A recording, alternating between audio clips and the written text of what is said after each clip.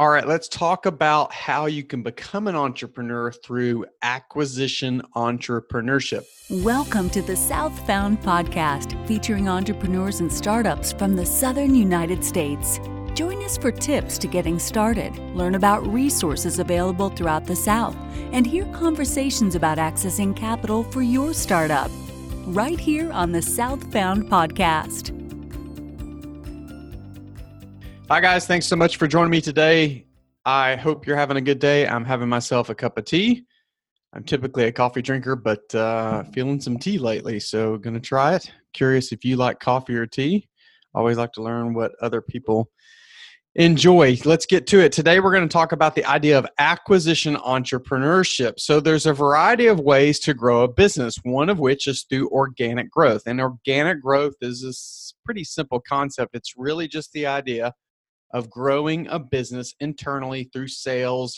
Examples could be running social media ads, attracting customers that come to landing pages, and then they buy your products. That's organic growth. There's another way to grow a business, but it's much more costly. However, I do see plenty of professionals use it to get into business, particularly for the very first time if they're not a very creative person. So what that is called acquisition entrepreneurship. And it's what it sounds like. It is acquiring an existing business. And I see this a lot with professionals that end up going out and buying into a franchise. So just recently had a contact of mine in Alabama reach out to me. Hey, Jason, hope you're doing well. And he was looking at buying into a franchise. He's never been, quote unquote, entrepreneurial himself. He's never had his own business that I'm aware of.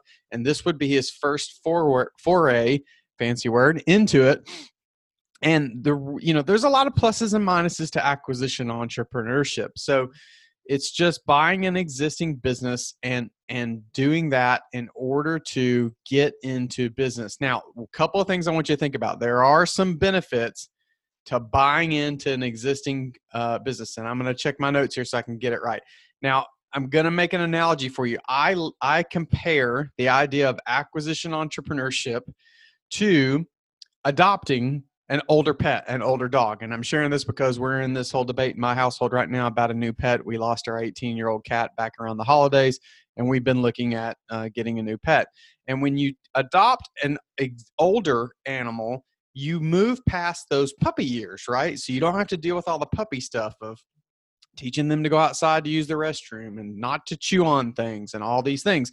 Well, when you buy an existing business, you're buying an existing model that should have all kinds of policies and procedures in place. And and the employees inside it should know how to run itself from a day in and day out model. There's not having to create what that's going to look like and how do we onboard a new customer, things like that you deal with in a startup.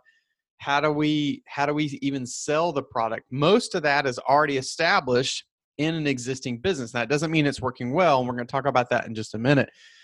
The benefits of acquisition entrepreneurship is you're buying an existing revenue stream, theoretically, right? Let's hope that if you're looking to buy a business, you're not buying one that's doing terrible and not making any money. Some people do that. Those are called turnaround specialists. Most people that buy into an existing business are buying that book of customers, that existing revenue stream. The idea with the franchise is that it's established. You're getting all the policies and procedures set up. You know what products to sell, you know how to sell them, when to sell them, how to advertise, all that is set up for you. And so those are some of the benefits of acquisition entrepreneurship. You're also getting an established brand, just like I said with the franchise. Or if you're buying an existing business, a hardware business, you're getting an established brand, even if it's not a mega brand like an Ace Hardware.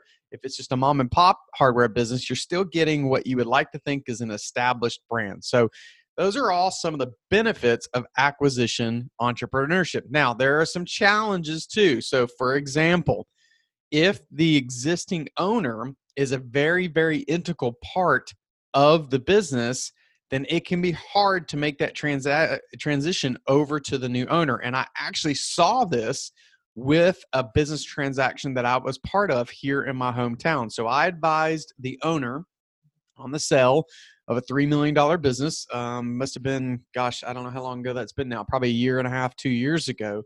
And the new owner that bought the business was not quite as charismatic as the previous owner. And the type of business that it was required a bit more outgoing, a bit more charismatic type owner. And so the business, from my understanding, has not done as good now that it's transitioned over to a new owner. There's also the chance, and it's something you should very much factor on when you determine what you're going to pay for the business, that some percentage of the customers, when you acquire a business, are not going to stay with you.